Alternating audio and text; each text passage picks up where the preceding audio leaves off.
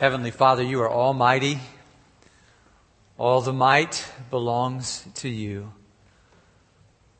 So we do not boast in our strength today, but we boast in the greatness of your power. And we come to you, Lord, today recognizing that your power is made perfect in our weakness. So we bring our thorns in the flesh, those things, Lord, that have beset us, messengers of Satan sent to buffet us, those things which trouble us and disturb us and burden us, and we bring all of them and lay them at the foot of the cross and recognize, God, that in the cross of Jesus Christ, we find the power we need to live. And we give you thanks in the matchless name of Jesus. Amen. God is good. All the time. You know, I don't like to stand in line. Maybe I'm not alone in that. But I'm always kind of curious about what people are waiting in line for. I'm like you. I don't want to miss anything in life. And so this week, one of our sons and I were at the mall.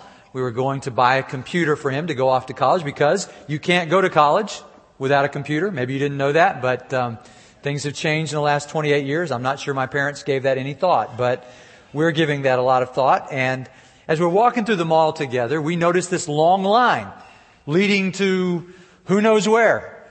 And Graham looks over at me and says, I hope that doesn't lead to the Apple store. And I said, I hope it doesn't lead to the Apple store either, because I'm on lunch and I don't have time to wait in a long line today. But as we made our way up this serpentine line and watched the people and looked at them, they all looked very anxious. And we got to the beginning of the line. Yes, sure enough, it led right into the door of the Apple store. And with temerity and audacity, I looked at the first person and said, what are you waiting for? And he said, I'm waiting for the new iPhone, the G3, which I had not heard of. Maybe you have not heard of, or maybe you have, but I was glad that was not what I was buying that day. So we walked right past him, right into the store. That was what they were waiting for. And we went and got help. And later in the day, I came back and I was sitting in my office and I looked on the Christianity Today website. It's a good Christian magazine. And there on the website was a survey question. And I just want to share it with you. This was the question: which of the mortal sins does the iPhone cause you to commit? And the first one was lust. I desperately want one. The second option, gluttony. I already have a phone, but I want the new iPhone. Maybe 2 or 3 of the new iPhones. That would be gluttony. Greed. I want one because it has features not available anywhere else. Sloth. If I got one of those phones, all I would ever have to move for the rest of my life is my thumb and my jaw. That's sloth. Wrath. I'm about ready to wring somebody's neck over all the iPhone hype. Envy. We think a lot about how everybody else has an iPhone except us. Or pride. Now this one fooled me. I have an iPhone? No. Pride.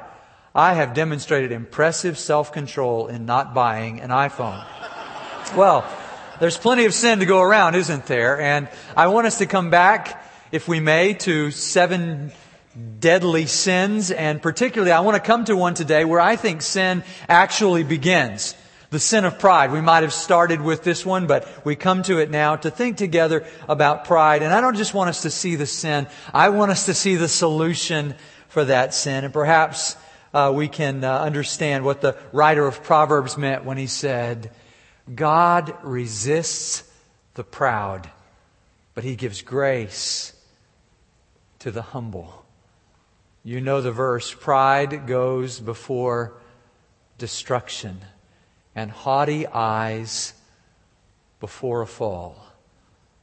And today, Jeremiah chapter 9, verse 23. Would you open your Bibles with me? I want to think with you about pride in the worst sense of that word. We use it in different ways, don't we? But Proverbs chapter 9, verse 23. And then I'm also going to read in 1 Corinthians chapter 1, counsel from both the First and the New Testaments, the Old and the New. Let's stand together for the reading of God's Word. Jeremiah 9.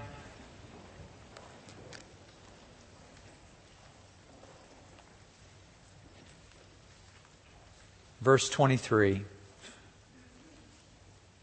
This is what the Lord says. Let not the wise man boast of his wisdom, or or the strong man boast of his strength, or the rich man boast of his riches. But let him who boasts boast about this, that he understands and knows me, that I am the Lord who exercises kindness, justice, and righteousness on earth. For in these I delight, declares the Lord. And then in 1 Corinthians chapter 1, after Paul talks about the message of the cross, which is foolishness to the world, but it is the wisdom of God and the power of God. And he writes to these people in Greece, where Athens is, where Socrates and Plato and Aristotle came from. And I want you to hear what he says to these believers in Corinth. In 1 Corinthians 1, verse 26, brothers, we would say brothers and sisters, think of what you were when you were called. Not many of you were wise by human standards. Not many were influential. Not many were of noble birth. But God chose the foolish things of the world to shame the wise. God chose the weak things of the world to shame the strong. He chose the lowly things of the world and the despised things and the things that are not to nullify the things that are, so that no one may boast before Him. It is because of Him that you are in Christ Jesus, who has become for us wisdom from God. That is our righteousness, holiness, and redemption. Therefore, as it is written, let him who boasts, boast in the Lord. You may be seated. Okay, so what's wrong with pride? And we take pride in lots of things. We take pride in our country. It's a good thing to take pride in our country. We take pride sometimes in accomplishments and achievements and family members. And is God saying to us, I don't want you to be proud because I just don't want you to ever feel good about anything in your life? Well, of course not. So what is the pride that He addresses here? You know, the New Testament says very, very little about pride. Pride is rarely ever mentioned in the New Testament. But the word boasting is Paul's equivalent of the negative image of pride from the Old Testament. And what he has to say in 1 Corinthians chapter 1 is just like what Jeremiah was saying in chapter 9. When you realize what God has done for you, you can't afford to spend your time or your energy bragging about yourself. Because when you think about it, all of life is a gift from God. The very air we breathe. I was reading in that book, The Same Kind of Different as Me, about the man who lived on the street, and he was always so happy. And somebody said, why are you so happy? And he said, because I woke up this morning and I breathed, and that's reason enough for anybody to be happy. It's kind of a simple perspective on life, isn't it? But when you understand that all of life is a gift, our relationships, the joy of family, the hope that we have of eternity, all of these things are gifts from God, then we're not so obsessed and consumed with self. And the pride which we must avoid is that sort of self-centeredness that focuses on independence from God, that says, you know, I have it so good, I don't even need God. I can make it without Him. That is a dangerous place to be. That is a dangerous way to live. And he says, if you just understood what God had done for you, you would hear Jeremiah saying, if you're going to brag about God.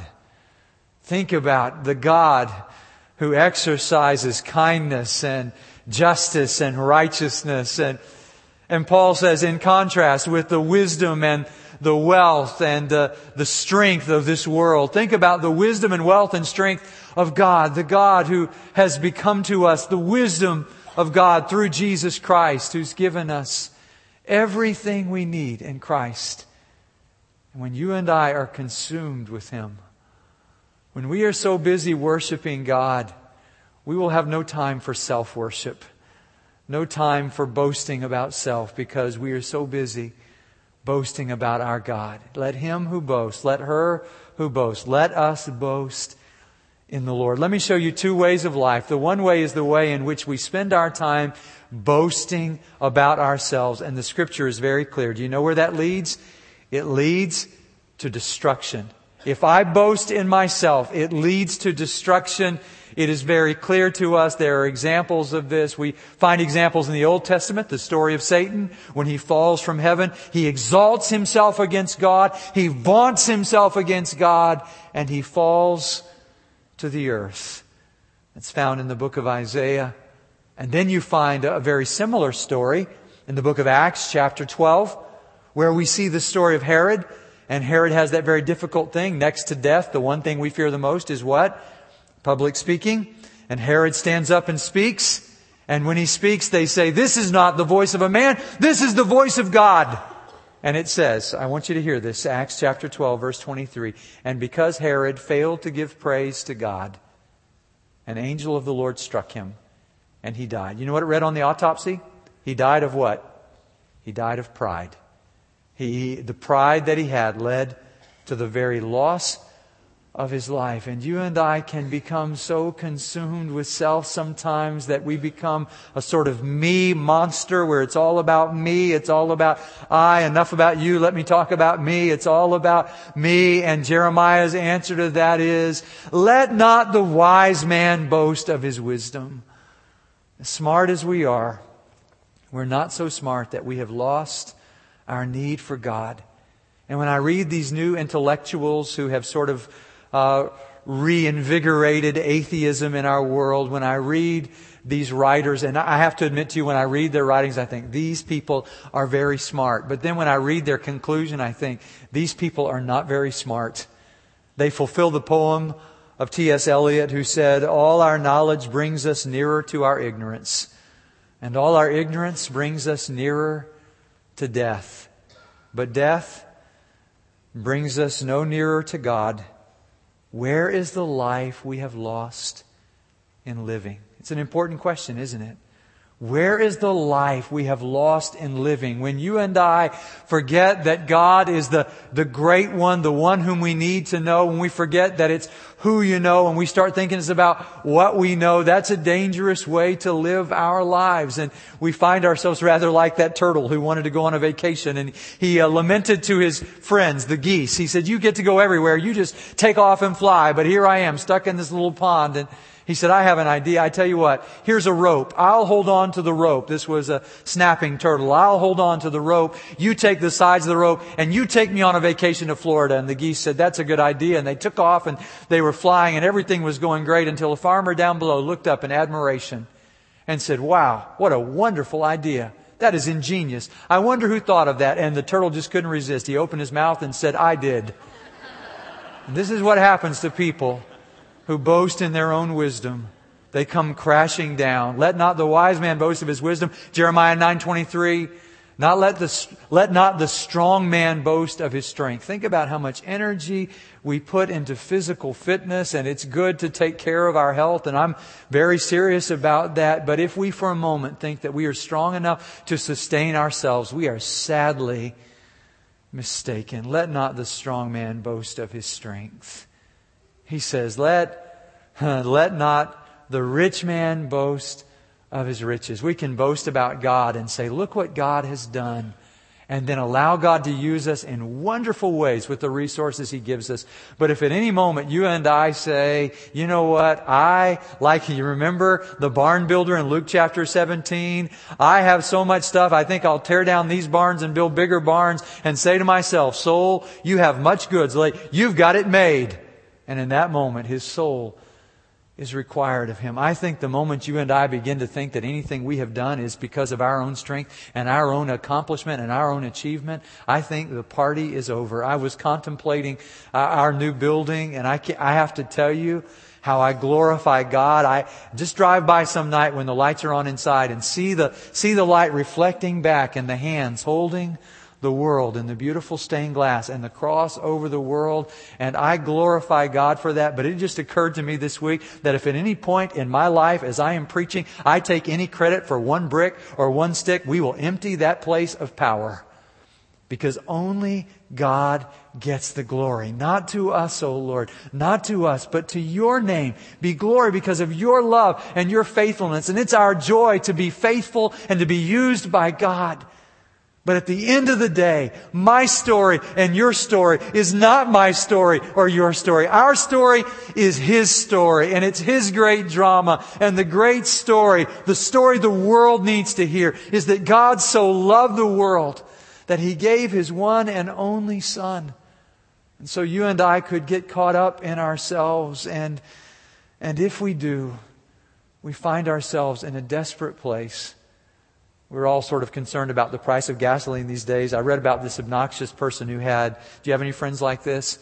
One of those little foreign cars that got the best gas mileage in the world. It was all he talked about every day at work, and his friends finally had had enough. You know what they did? They got these little portable gas containers, and when he wasn't looking, they put gas in his car. Let me show you where this went.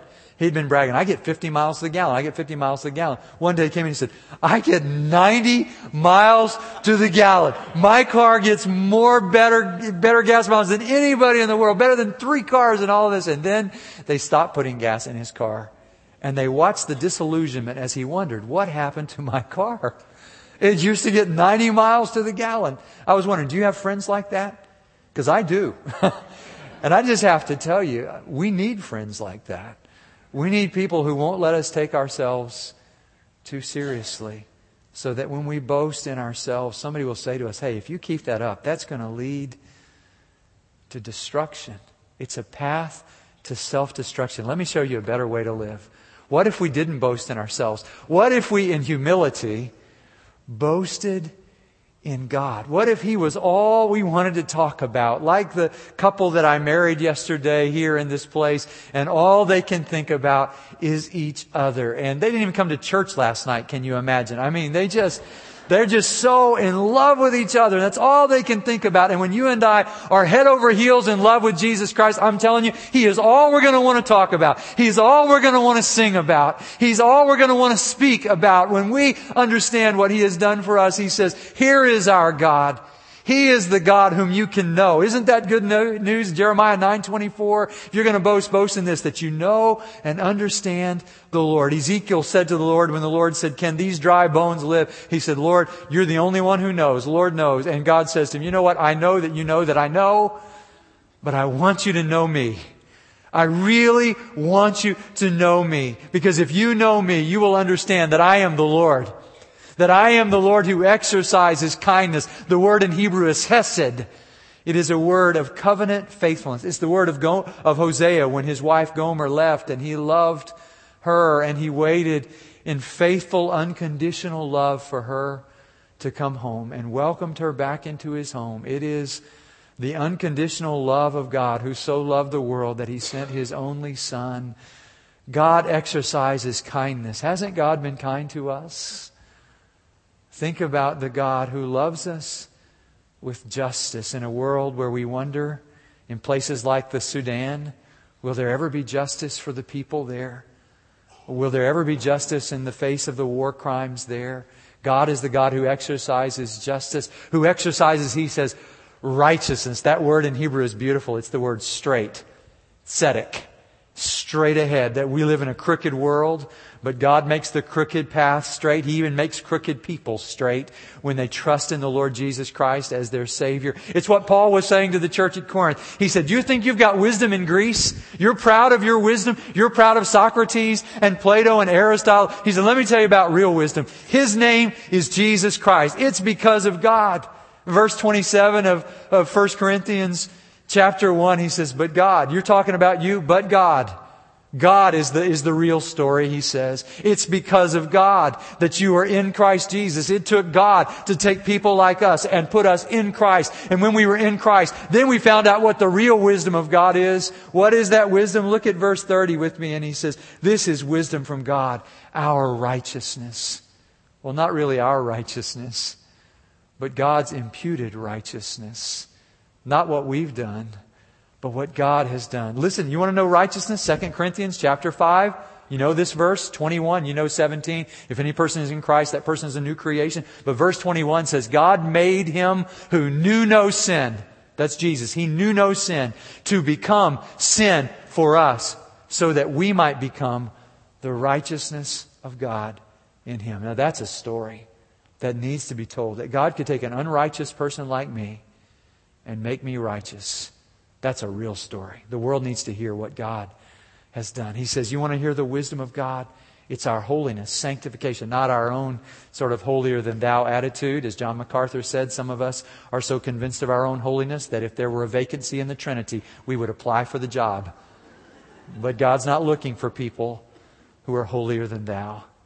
In fact, people who are really holy are never holier than thou, because we know we're not holier than anybody. But we have the holiness of Christ within us. He has set us apart. He has taken our lives and consecrated us and sanctified us and made us His very own. It's His holiness. It's His redemption, He says, that He purchased us. This is God's story, that He bought us, not with perishable things, Peter says, like silver and gold. They could fade away.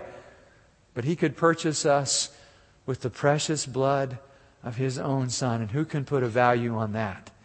On the priceless blood of Jesus Christ. This is our story. This is our song, praising our Savior all the day long. I think all my life I've been singing songs about redemption.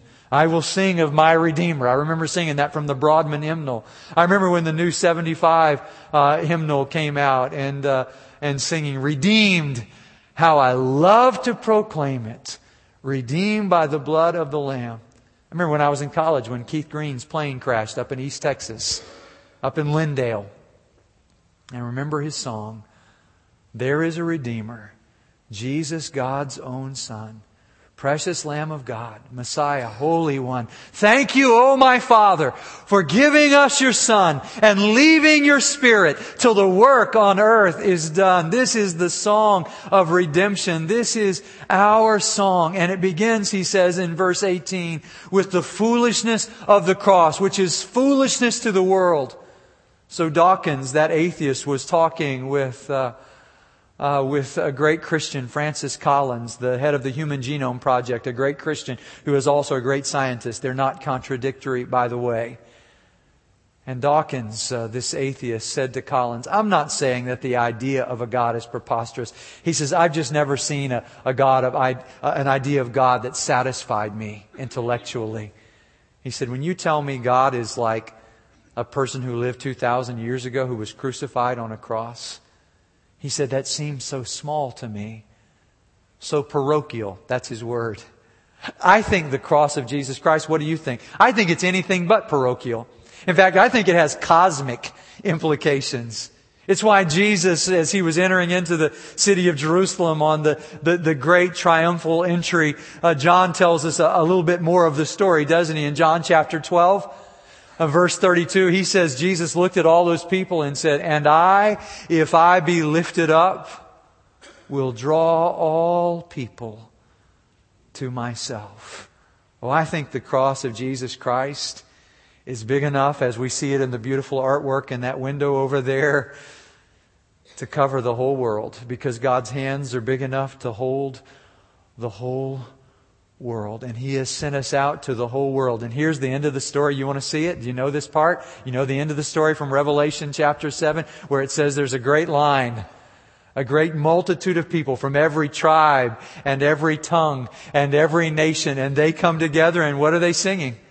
They're singing, salvation belongs to our God and to the Lamb, to the God who sits on the throne, Almighty God, we heard this morning, and to the Lamb. And they sing day and night, those people who stand in that line. What do they sing? Worthy is the Lamb who was slain to receive power and wisdom and wealth and strength and honor and glory and praise. And I'll tell you something about that line.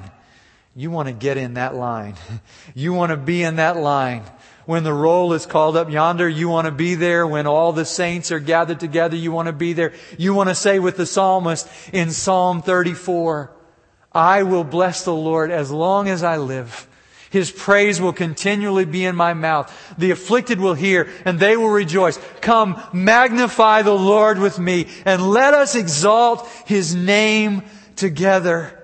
And we will sing to Him forever and ever. And I'm telling you, you want to be in that line.